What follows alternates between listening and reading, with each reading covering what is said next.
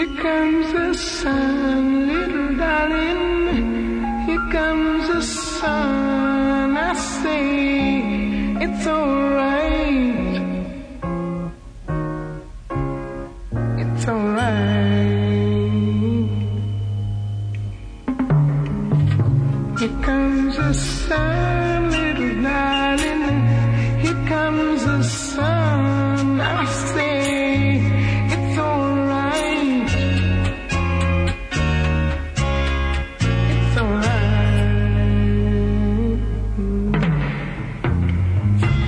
Little darling, it's been a long, cold and lonely winter.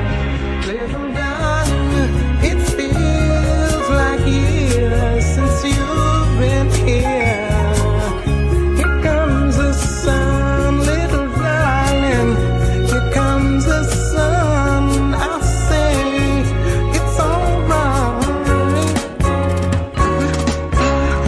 It's alright.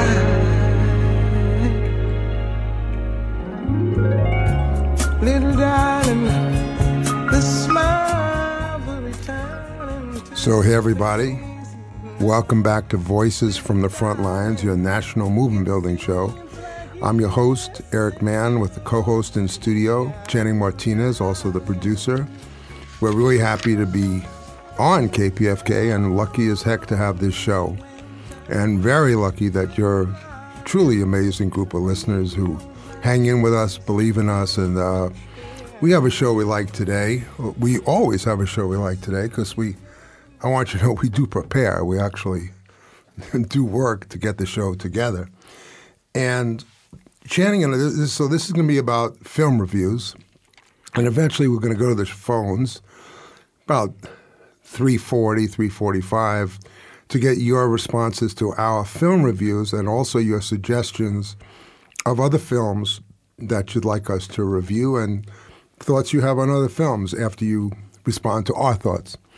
So, film.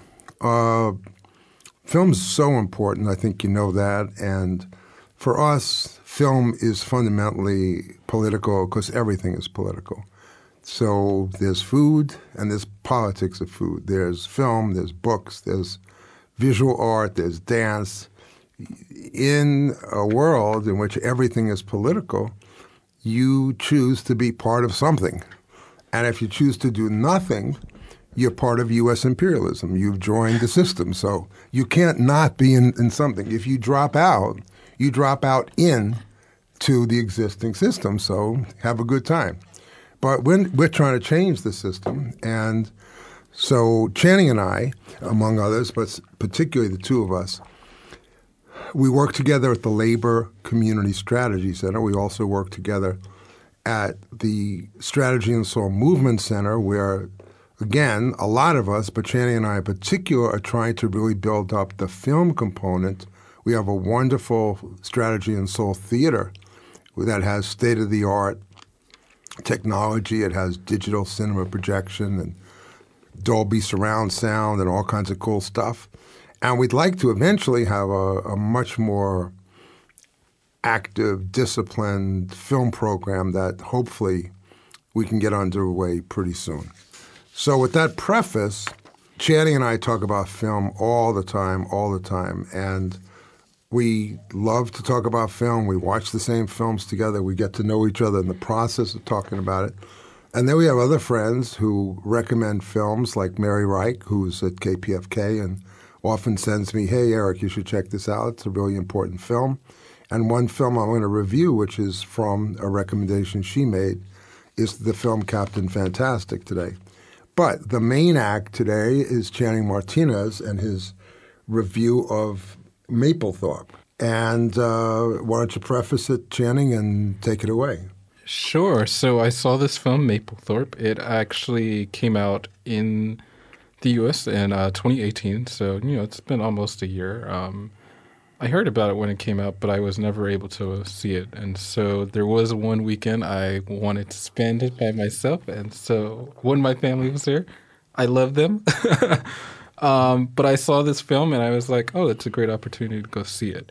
So it's directed and written by Andi Timliner, and also written by Miko Allen. I'm sorry if I butchered their names. I'm not really that great. And the featured actors are Harry Neff, Matt Smith, Brian Stokes Mitchell, and I put 2 additional actors. They're the actors that are black in the film.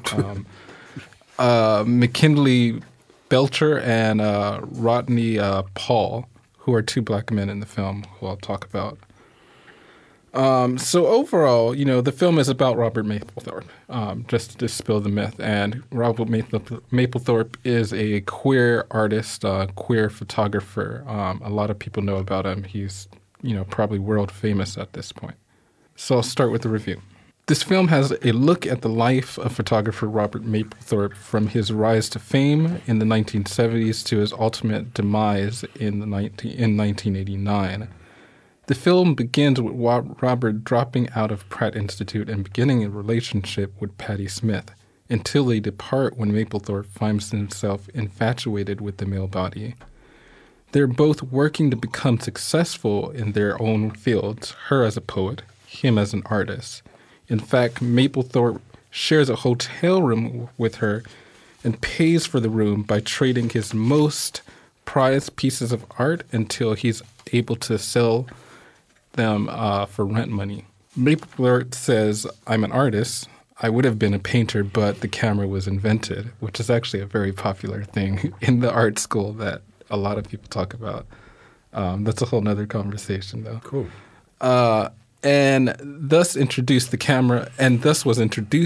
to the camera by artist Sandy Daly, who gives him a Polaroid camera. Mapplethorpe meets Sam Wagstaff, a famous art collector who falls in love with Mapplethorpe and helps him to make connections in the art world he would never have made alone. There are several scenes of a young and unknown Mapplethorpe being rejected by more than 50 times when he shows his drawings and photographs of male nudes and abstract objects. Mapplethorpe at first finds himself in love with Wagstaff, who is more than 2 times older than him.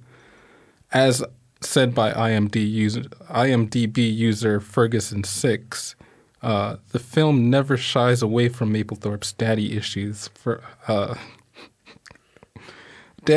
his promiscuity, his drug use, his intolerance of those who didn't get his work, his fascination with the male genitalia in both art and personal life is on full display, as many of his actual photographs are shown throughout.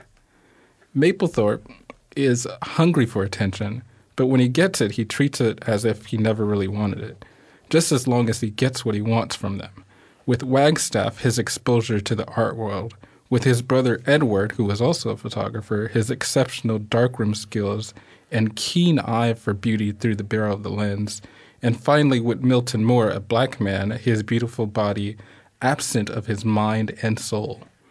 Mapplethorpe, through his sexual adventures, is diagnosed with HIV, which quietly turns to AIDS as he refuses to see a doctor. To some extent, I feel bamboozled. In school, Mapplethorpe is touted to be a revolutionizer, in art and photography, and in the art and photography world. And to some extent, he actually is. He's, showing photographs of queer men in a heterosexual world of art, and a mainly white heterosexual world of art, right? But what I like about the film is that it's very raw and very honest and shows the ambiguity of Mapplethorpe's relationship to the black community. Today, in my opinion, we'd call his behavior a form of passive racism, but it's also ambiguous as he loves the black body but wants nothing to do with the black person, the black soul, the black mind. As a black queer man, I've ran into this a lot, and it's extremely dehumanizing. Milton Moore, a black man he meets walking down the street, is nothing more than a beautiful object in the eyes of, by then, a flamboyant and newly famous Mapplethorpe. And what's disgusting is that he stops Moore and lures him into the studio in the same fashion that a human trafficker lures a woman into slavery. He tells him that he's beautiful and that he promises to make him a star. very quickly, Mapplethorpe makes his move to not just take pictures of him, but also to make sexual advances. They're dating, or I should say, Milton is held in his studio and maintained away from his family only by the promise of continuously being taken care of, but at the mercy of Mapplethorpe whenever he wants to photograph him or has a sexual urge. They're together for a short, troubled stint in the film that ends with Milton loudly exclaiming his disapproval of being called a little boy, a little black boy, and Mapplethorpe's using the N-word. He speaks about what's happening to gay people who are being murdered. He is scared as a black gay man, not to mention his frustration with Mapplethorpe's sinister form of humor and calling him out of his name.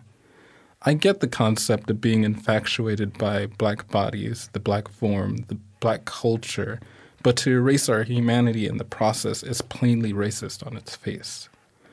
First off, I'm very grateful for the education I've received at both El Camino College and Otis College of Art and Design, but I do feel kind of bamboozled to an extent because I'm taught about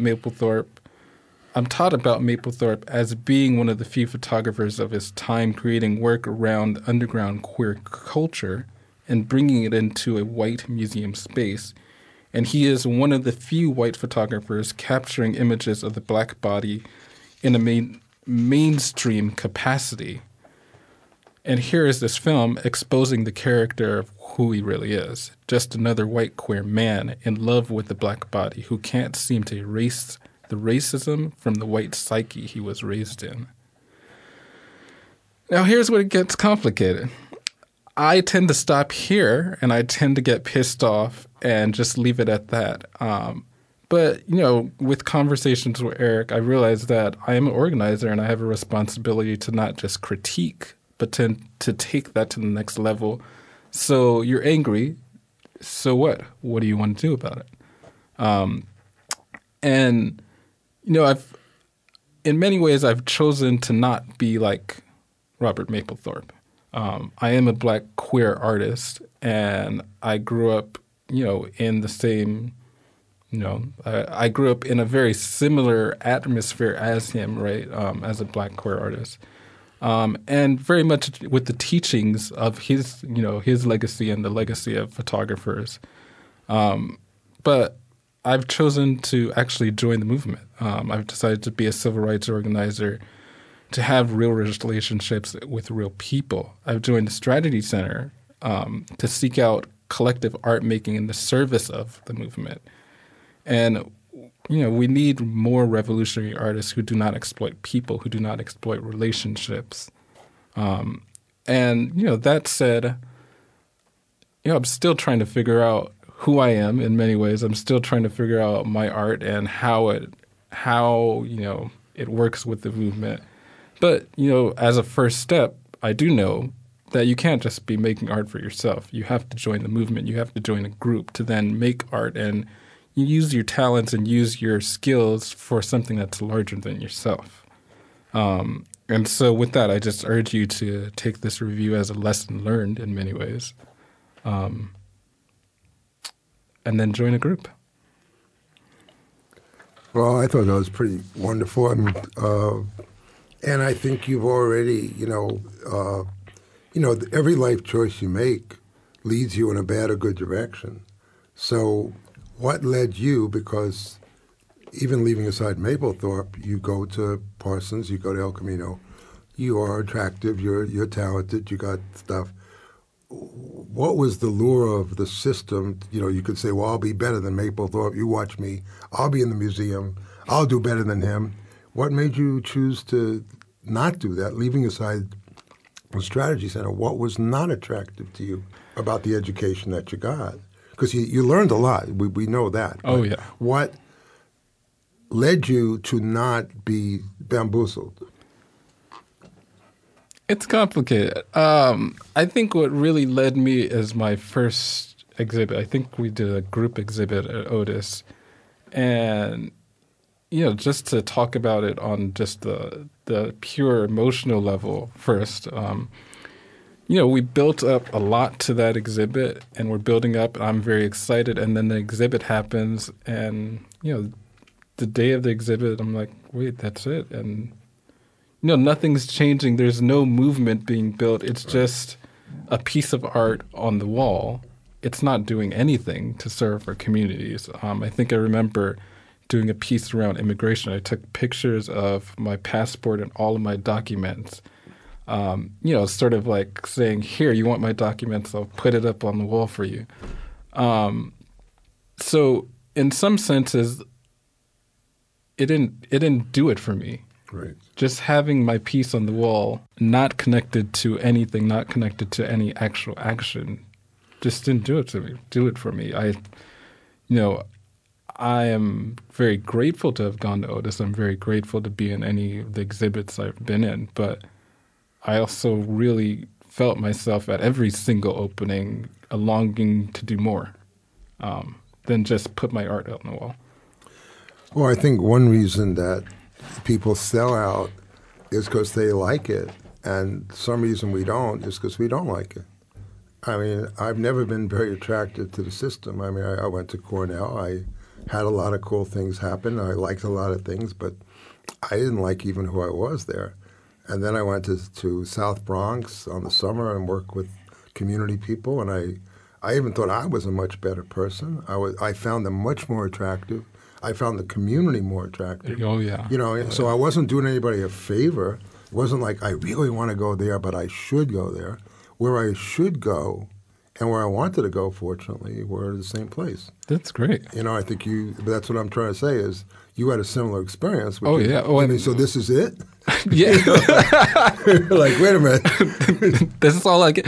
Well, it's also, to an extent, it's also counterposed to the Strategy Center and the Bus Riders Union, which I was involved in. And, it was the height. The Strategy Center has many heights of its, graphical and artistic, forms of organization. And, that we had the drum and chant crew.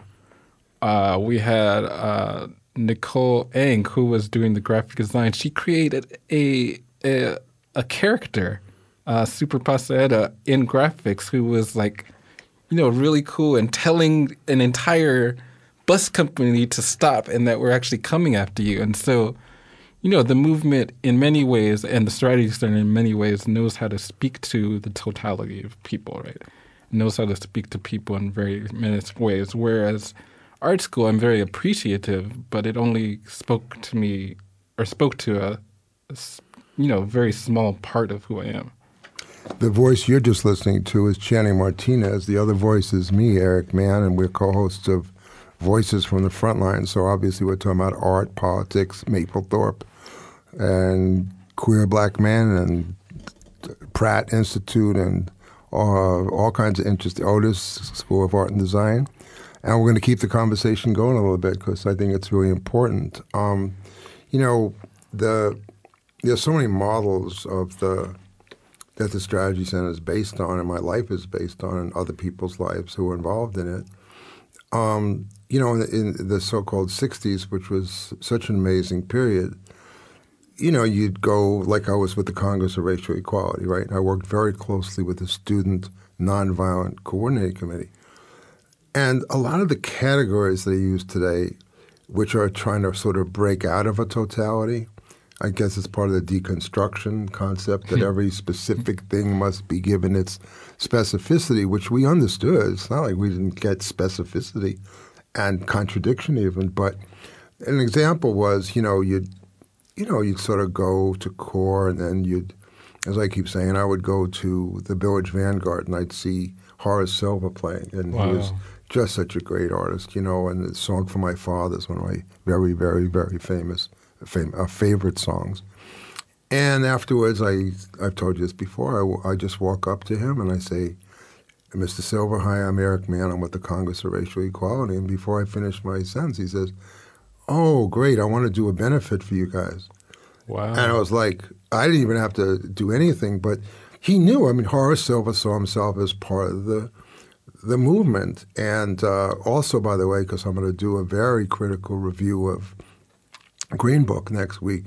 But Don Shirley, which was not shown in that really bad film, was in the civil rights movement. He was a friend of Dr. King's. He was with friends of Nina Simone, who was as close to a black communist as you're going to get. I mean, that's so what pretty I'm close. saying is none of that was shown in the film. But what I'm getting to is there was such a more seamless relationship between art and politics then. So when the book came out that I showed you, Nothing Personal, did you get it? I have it. Oh, okay, cool. No, stay. It's cool. But there's a wonderful book by Richard Avedon, the photographer, and James Baldwin, the great writer. Avedon is white and gay, and Oh, really? yeah, I didn't know that. yeah, and or maybe I don't know. He was very sexual with a lot of people. Who I knows? think he was like pan. Yeah, he was pan. That's whatever what it's called. He yeah. was whatever he was. He was doing great. So he was a very handsome, dynamic guy, and what's beautiful about it is the photography. Like when he shows George Wallace being a racist, the picture just shows George Wallace being a racist. There was no need for text. He shows these older white daughters of the American Revolution women, and it's just disgraceful just looking at them. Oh, he, yeah. you know, but he can't. That's not easy. That's what a photographer does. And then Baldwin writes the text. But here's the point: in Core and Snick, we all had that book. It was, Really? oh yeah, that's what I was saying. It was like a big, what do you call it, coffee table book. Oh, wow. But we all had that book. They brought it to Core. They brought it to Snick. There was Jerome Smith in there. There were two civil rights organizers, beautiful, black faces caught by Avedon. So I want to go back and maybe you and I could do another show on Nothing Personal, because what I'm getting to is Nina Simone would come by, Horace Silver would come by, Harry Belafonte would come by. Are they artists or are they movement people? They were primarily movement people, but they were also great, great, great artists who were trying to figure out their craft.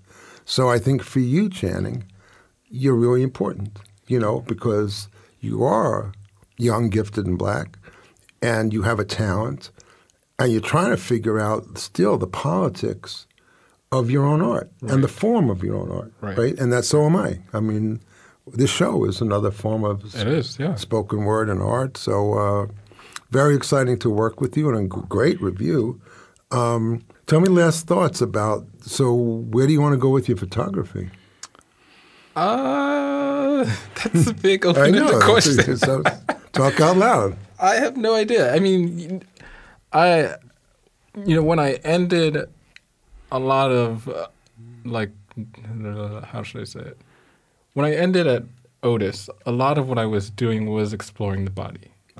And some, a little bit sadly, unsadly, a lot of that work was actually, inspired by Mapplethorpe and seeing Mapplethorpe's work, and seeing that, the black body is not exhibited as much in public, or if it is exhibited, it's exhibited as an object.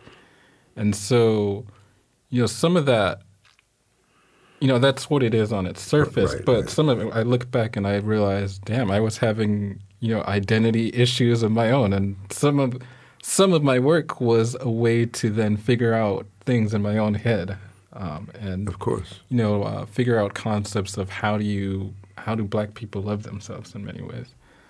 So, I don't know. I think I'm moving more towards film and filmmaking in many ways. I see a lot of the ways that we are showing films at Strategy and Soul, and I see some of the things that are left out of films, and I realize we have a political line. Where is our political line in films? And so, in some ways, my photography or art, or our photography and art, is moving towards how do we get the movements and the movement's political lines into a public form, a public dialogue of ideas, I guess I should say. Yeah, and one more last thing, and then Ricky will take a break and we'll take some music, and I'm going to do some other reviews, and then I just want to really have a lot of the callers respond to Channing's review, which I just think, is obviously very moving, and I have one more thought. 818-985-5735. You can start calling now, but we'll probably take it. I'm going to do another review about 3:45. We'd love to talk to you. I had one thought that, often you have somebody that is very influential, like Mapplethorpe, and then you go through a rejection period because then you realize, I was either seduced or duped or, it's not really that. There was something there, that you were attracted to. But then you see something you really don't like that you want to break with. So then you break with it. And then when you're in a little more confident, clear position, you revisit it and say, he still did some pretty good things, and I can, now that I'm clear, I can revisit and find the appreciation and find what was influential about him towards me. And then I move on and build my own stuff. It's true. It's true. I hadn't thought about that. So thanks, everybody. That was really a lot of fun. Ricky, we're going to take a break. If that's okay, I'll be right back. You're with Eric and Channing on Voices. That was great.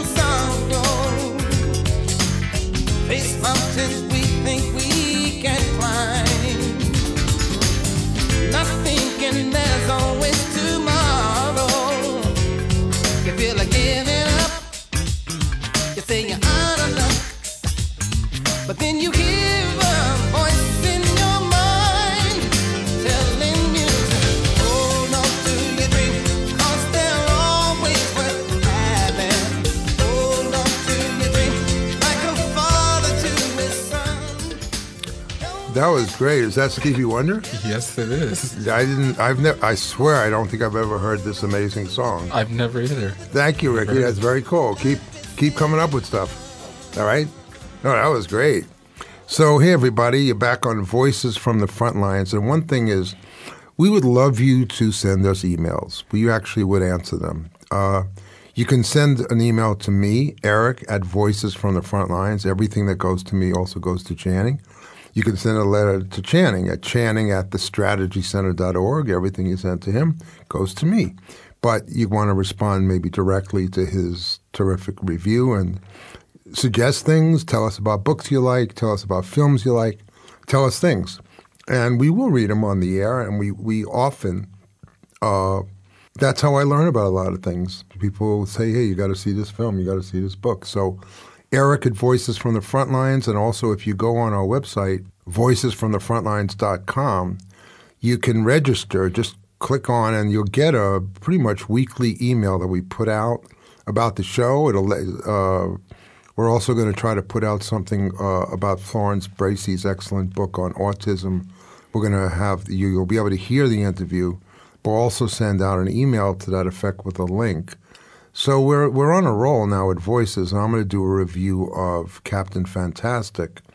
So Captain Fantastic was directed by Matt Ross, written by Matt Ross. The featured actors are Viggo Mortensen, George McKay, and Samantha Isler. Their storyline is, in the forests of the Pacific Northwest, a father devoted to raising his 6 kids with a rigorous physical and intellectual education is forced to leave his paradise and enter the world, challenging his idea of what it means to be a parent. Classically terrible IMDb summary, since it's a very political film, and he's not just in the Northwest, he's actually trying to develop a revolutionary counterculture that's actually pro-socialist and pro-communist. Whoa. So, thank you, IMDb, for missing the point. All right, but that's what you got us for. So, all right, I really like Captain Fantastic. It's not that I mind being manipulated by a good tearjerker, but in Hollywood and even some good filmmakers in the end have bad politics, I'm being asked to suspend not just disbelief, but my political principles for a good ride, a.k.a. the Green Book. And yes, I thought the film was racist and parasitic, and I'm working on a long review and alternative screenplay for next week. But this explains my true enthusiasm for Captain Fantastic. because it has its limits, but within its story, it's true to itself, and I think very deeply moving. And one other thing one of the cool things about the present period is we don't have to review films that are quote presently in theaters. I mean, thanks to Netflix and Amazon and then YouTube and all kinds of stuff. If I want to review a film that came out in 1934, that's what we'll talk about and go see it. So half the stuff out is not even worth talking about, let alone reviewing. All right. So to begin with, I did not expect the hippie family to have such good politics. Not hippie or Bernie politics, which I don't particularly like. Not anarchism that I don't particularly like, but a structured radical Marxism that was real, a kind of hippie Marxism in the best sense of the concept. Now, I'm going to give you a little plot summary. So it opens up with they're all white people in the forest in the Pacific Northwest, and there's a father with no mother present at the time, 6 kids, and he's putting them through a very rigorous kind of homeschooling, martial arts development. Yes, they kill a deer, which since I grew up on Bambi is still almost impossible to see. But it's killing a deer at least to eat it, and it's a rite of passage for the boy. And they are building essentially a commune similar to the new thing I like called Hannah, where she and her father are just in the middle of the woods for 10 years. But that's another story. So the interesting thing is they learn French, they learn Spanish, they learn math, they sing, they dance, but they have politics. And interestingly, their patron saint is Noam Chomsky, who is pretty good. So the fact that Matt Ross has some politics, and he knows who Noam Chomsky is. It's not a throwaway line.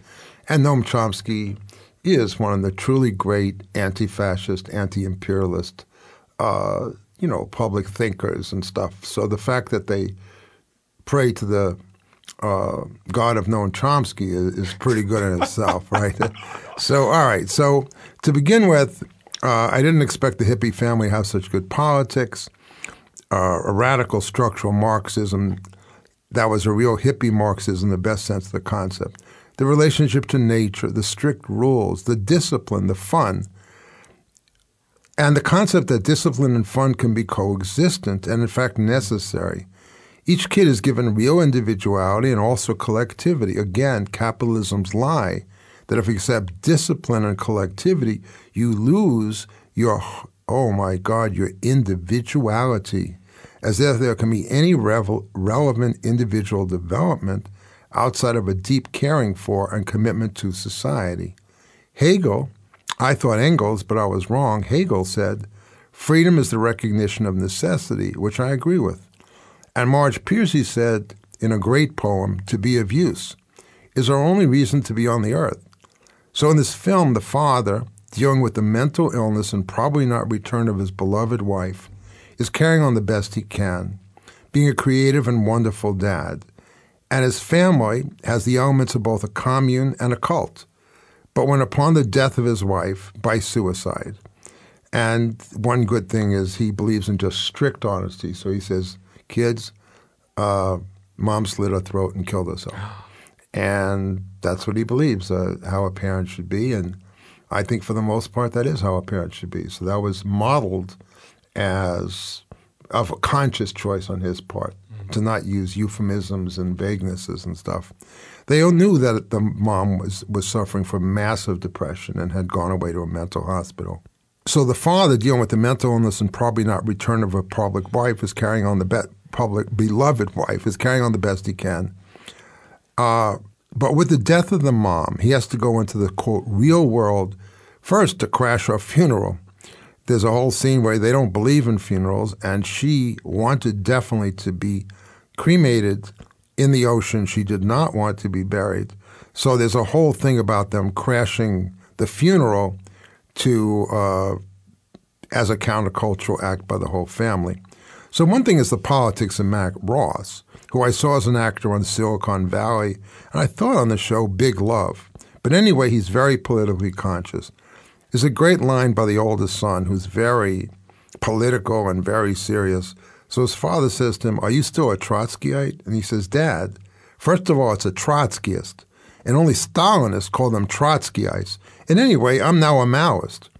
It's very funny and correct and speaks to 1/10 of 1% of the audience, but fortunately, me and Leanne, who got the joke, and me, who cracked up. So these are politically conscious people who really hate the system. So, given that it's Hollywood, we should assume the film will eventually show their decline and fall, their internal contradictions, and they will return to the system penitent and so much wiser that life is all about growing up and doing what the system wants us to do. So then the film but it doesn't. The film puts forth cartoon-like grandparents, Frank Langella and Ann Dowd, great actors and actresses, in beyond cartoon-like bad capitalist grandparents. So when they go at the funeral, everything they say, there's all these kind of mugging, like, oh, did you hear what she just said? Oh, these kids, we must take them away from the father. Oh, this is so terrible. You know, there was nothing. It was not even that radical. So anyway, they go to a funeral. It made no sense that 150 people attended for a woman who lived in the woods and was in a mental hospital for months. They try to take away the kids.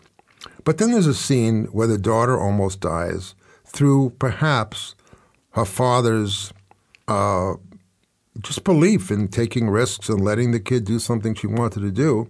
And then his son rebels against him. And it's very convincing. His efforts to keep the family together and perhaps even keep his wife in their paradise eats away at his confidence. And then he shaves to show how truly handsome Viggo Mortensen is. He lost a lot of weight since the terrible Green Book. I'm going to just knock Green Book every 2 minutes. So he is truly a handsome man, by the way, as he seduced the gorgeous Diane Lane in Walk on the Moon, which is another cool movie I like. So as he sees the contradictions in his old worldview, including his berating his son for applying and getting into every great school, Harvard, Yale, MIT, but apparently he was rejected at Cornell, otherwise he would have mentioned it in the script, he loses confidence in himself. But the kids actually rescue him from self-pity. They reject the grandparents. They go find him in the woods because, as they say, Noam Chomsky knows best. What a great line and concept. And the specific quotes from Chomsky about resisting illegitimate authority are ones that moved millions, including me. During the 60s, the whole issue was you don't have to know what to do. You resist illegitimate authority. The government is illegitimate. We don't have any loyalty to your laws, to your wars, to your racism. That's such still. If you don't know what else to do, resist illegitimate authority and you won't go too far from right. And the struggle to disinter his wife, where they try to bring her out of the grave and to bring her to a funeral pyre with great singing, was beautiful. And then he has to make concessions to society. So he does, in fact, allow and bless his son's voyage out of the forest, only to find out the kid chooses to go to Zimbabwe, not Harvard. That's magnificent, because one of the weaknesses of the film is it's not good on the national question.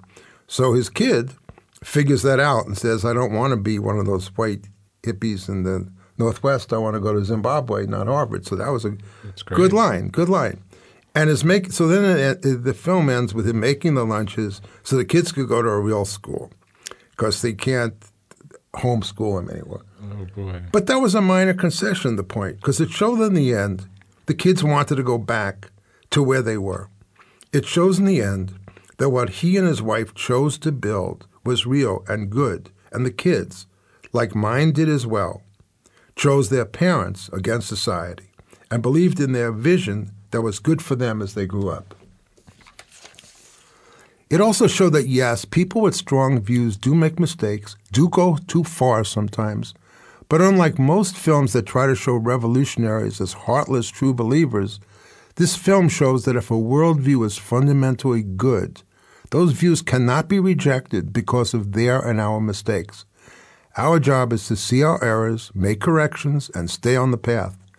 Because U.S. society, aka U.S. imperialism, is morally and politically bankrupt and decadent, and resistance is essential. And yes, I cried in all the right places and probably some of the wrong ones too. So, Eric Mann on Captain Fantastic. That was amazing. That was really amazing. That was beautiful. I get how you're saying it's complicated because it sounds very. It's gonna sound weird, but it sounds like almost like a socialist Jumanji in some ways. What's a Jumanji? You know the film Jumanji? Oh, no, I haven't seen it yet. Oh my God. So it's a film from the 90s and it's about this board game that basically comes to life.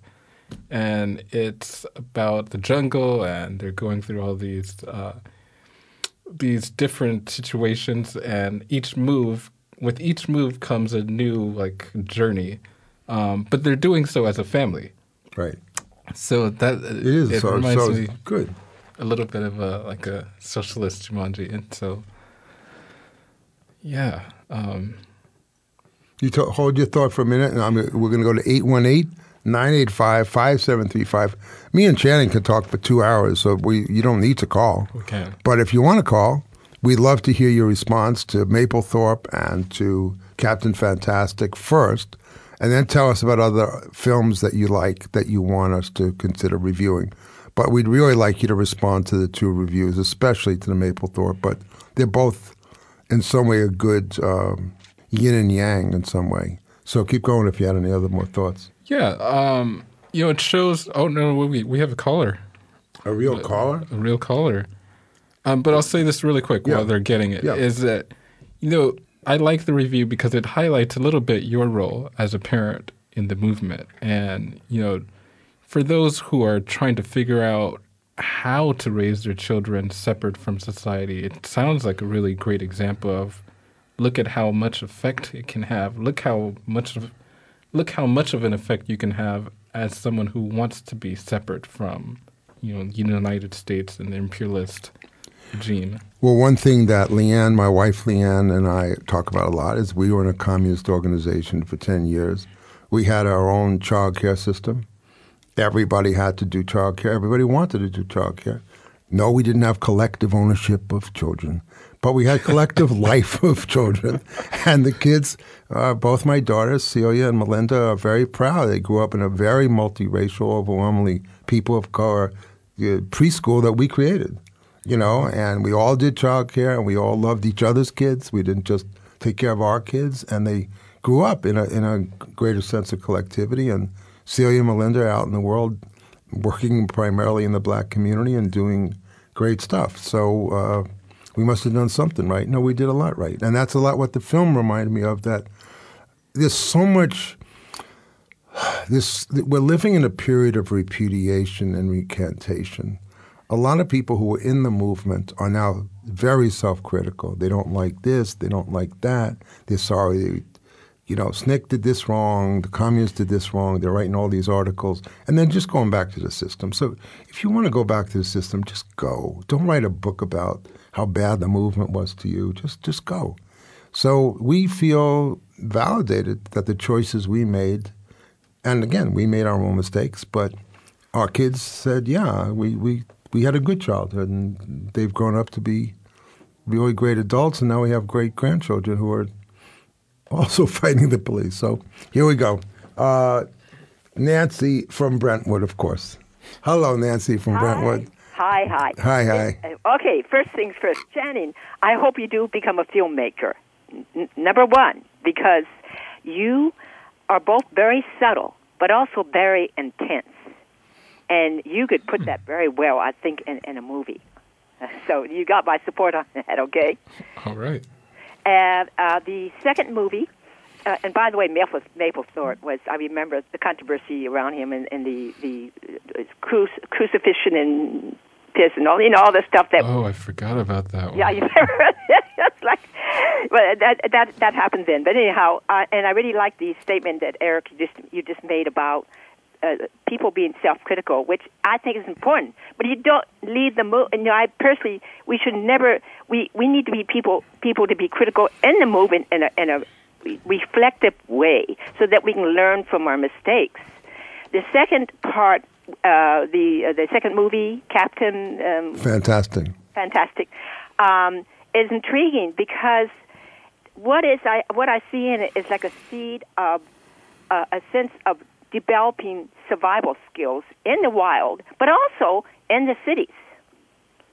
Because, we're going to come to a time where it's going to be really scary. I mean, I hate to say this. And we have to be prepared for it. And I think training our children to be revolutionaries and also those survival skills, in one way or another, is very important. I think that's great, Nancy. I mean, seriously, I think you're right, that there's a lot of discussion about adaptation right now because of climate crises. Yes. And there's going to be, as you say, I mean, I need to really more systematically understand this body of work. But, there's discussion of what do you do if the water's polluted? What do you do if the temperature's 110 to 120 degrees? What do you do if L.A. is a complete desert? Yeah. What do you do if people are going to be killing each other over food and water? Yeah, So you're absolutely right that the combination of political consciousness, self-organization, building up survival skills, and as you said, not just in the rural areas, but in the urban areas where about 85 to 90% of the U.S. now has been, unfortunately, urbanized. Yeah. So keep going. That's cool. Any other thoughts about, and this is 818-985-5735. And Nancy, I'm so glad you take the show seriously. And Nancy Lawrence is a friend of ours and a friend of and member of the Strategy Center and one of our best callers. And we'd love to hear from other people out there, 818-985-5735. Any other thoughts, Nancy, before we go to the next caller? Okay. If you'd like to talk to us, we have about 7 or 8 minutes, 818-985-5735. If you want to respond to the review of Mapplethorpe and the review of Captain Fantastic, we'd love to hear from you. What are you thinking, Channing? So, what's intriguing me right now is the ending, how they go back to, this is with Captain Fantastic, right? Yeah. How they go back to society. And, when you said it, I sort of did like a little grunt, but now I'm thinking about it more. And I think that's a very interesting move because it sort of feels like it sets up a situation where you're watching the film almost as if you're one of the children. Right. Inside of this training, and the filmmaker, it feels like he knows that you are going to walk out of this theater at some point and go back into the imperialist United States. And so in some ways, if I'm putting myself in his shoes, I'm trying to think, how do I then highlight that you need to go back and talk about what you just learned in some sense. I'm wondering if that's maybe some of the motivation behind the ending in some sense. Well, the way I read it is that, and Jordy, I'll get to you in a minute. I'm glad you called Jordy Francino.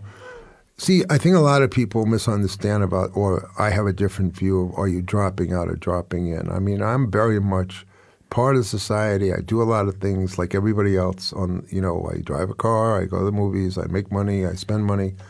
But I think I'm pretty much out. I'm not in. And I'm working every day to take the system on. They know that. I mean, the MOVE people were in society. They were right on the block next to everybody else. And they killed them because they offered an alternative to the existing society. You don't have to go into the mountains to, the more fundamental resistance is to work inside the institutions. And I don't mean inside, you're in an institution to fight inside your church, to fight inside your hospital, fight inside your union, and build structures. And that's what the Captain Fantastic was about. They still had a structure. They liked their structure. Right. And they went back to that structure. And all right, so now he bags the lunches and he doesn't self-teach. But they didn't want to go to their grandfather.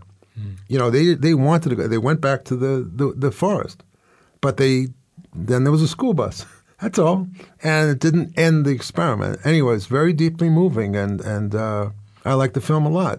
Cool. Hey, Jordy and Encino, nice to hear from you. And then we got Rick and Marlene. Hey, Jordy, what's happening? Right. Hey, hi. I apologize because I just basically tuned in. I'm kidding. Don't worry. It was already enough to see that this is probably one of the most important topics we could possibly be talking about, especially if you're a parent. I'm actually literally about to walk into my son's school to pick him up. Right. 5.5. And obviously I think about this every day. What's the best way of parenting my own kid so that he has critical thinking and he's a moral human being starting from now? Captain Fantastic is the only movie I have seen, I believe, from the ones that you were discussing. It obviously made me think a lot.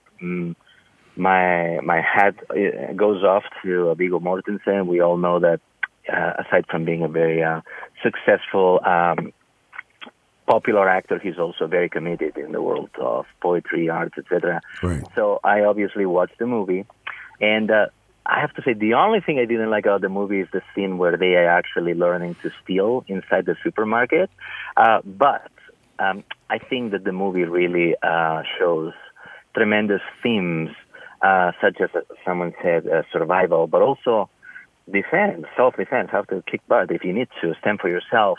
I think that how he was teaching his kids to really read and read the important books, the classics, so that they could really debate and have an opinion Exactly of their own right. that is based on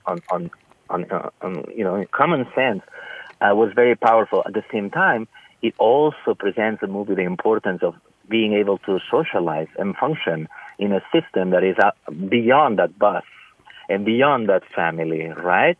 And the problem is that... Jordi, I'm going to have to let you go because why don't you send us an email, Eric@VoicesFromTheFrontlines. I would like to continue the conversation. So the good thing is they weren't stealing, Jordi. They were liberating the food. You have to remember. It was so. Thank you, guys. Thank you for talking. Thank you so much. Rick, nice to hear from you. You're on Voices with Channing and Eric. Thanks a lot, Eric, for this. Mapplethorpe, always a hero of mine, from the cross and the bottle. And as a former Catholic, forced Catholic till I was 13, 14 when I saw through all the nonsense and quit. I was grateful for this guy and his compassion and his putting forth the proper, perceptions, as I would call it, and to get away from the Hollywoodism and the nonsense that we're perpetrated within us in the public pool system. So that's my comment on him. And as far as the race issue is concerned, it's racialism, and racialism is a religion, sir, because racialism says that the people of the planet are divided into separate races, and that's a lie. There's no scientific basis whatsoever for that. And so therefore, all this talk about racial justice means nothing. It's a game. Race is, we are the human race, and that because we have the hue, we have the melanin, and that's what makes us the human. Thank you very much. Channing? Sure. I appreciate a lot of what he had to say. Mapplethorpe was a very big inspiration for a lot of people, including myself. I've never seen the male body. I forgot about his piece, Piss Christ, where he put the cross in a big, Go ahead. I'm trying not to say a lot. But I think, though, you do have to – I don't agree with this culture of all a human race type of situation. I don't agree with that. If that were true, the United States would not be oppressing black people in particular. And slavery would never existed, and black people would still not be the target of the actual system's racism right now. And so race is a very real concept, and black people are very real, in a real way, going through genocide in the United States and around the world. Got it. We agree. Let's see. Who is next? Is it Daniel? Marlene. Hi, Marlene. You're with Eric and Channing on Voices from the Frontlines. We all felt bad for you because you weren't getting calls. So, see, we're all out here listening. Thank you. That meant a lot. You felt my need. And we didn't want to intrude, to take the time. So anyway, I agree with what Channing had to say about the racism. And Mapplethorpe, do you remember George Carlin's thing about too hip for the room? His saying, too hip for the room? We're listening. Well, anyway, about Mapplethorpe, I think probably I wasn't. Maybe I'm not too hip to get him because when I saw the photos of the black men, I didn't get love from the photos. So for whatever that's worth, It's worth a lot. That is, yeah. Yeah, I didn't get love. I got an exploitation, or like we're putting these men on display, Anyway. No, not anyway. Very helpful. Only because, Ricky, we have 1 minute. Okay. Marlene, thank you very much. I'm And going to email you about a movie, and I want you to address Bill Moore's comments about the hotels on your next show. all right, we got a deal. We got Marlene. Bye. We have great callers. I mean it, all of you. Whatever you say, it's thoughtful. We don't have to agree with you. You don't have to agree with us. Nina Simone, who was friendly with Dr. Don Shirley in the terrible film Green Book, is singing the last song. And, we love you, Viggo Mortensen, and we love you, Mahershala Ali. You guys are cool. Channing, I was very moved by what you did and very proud of, you're whatever, just like you a lot. Thank you so much. That's the general concept. So everybody, thank you. Thank my kids. Thank Leanne. Thank everybody. Thank Mary for the recommendation on a great film. And thank KPFK for letting us have this wonderful show. We'll see you next Tuesday. I am going to do a review of Green Book, and I'm just trying to do it slow because there's a lot to digest. Take good care of yourselves. Eric at Voices from the Frontlines. Channing at thestrategycenter.org. Take good care. We'll see you next week. All power to the people. Without exemption, I will hand each charted course, each careful footstep along the byway. Yeah, oh, much more.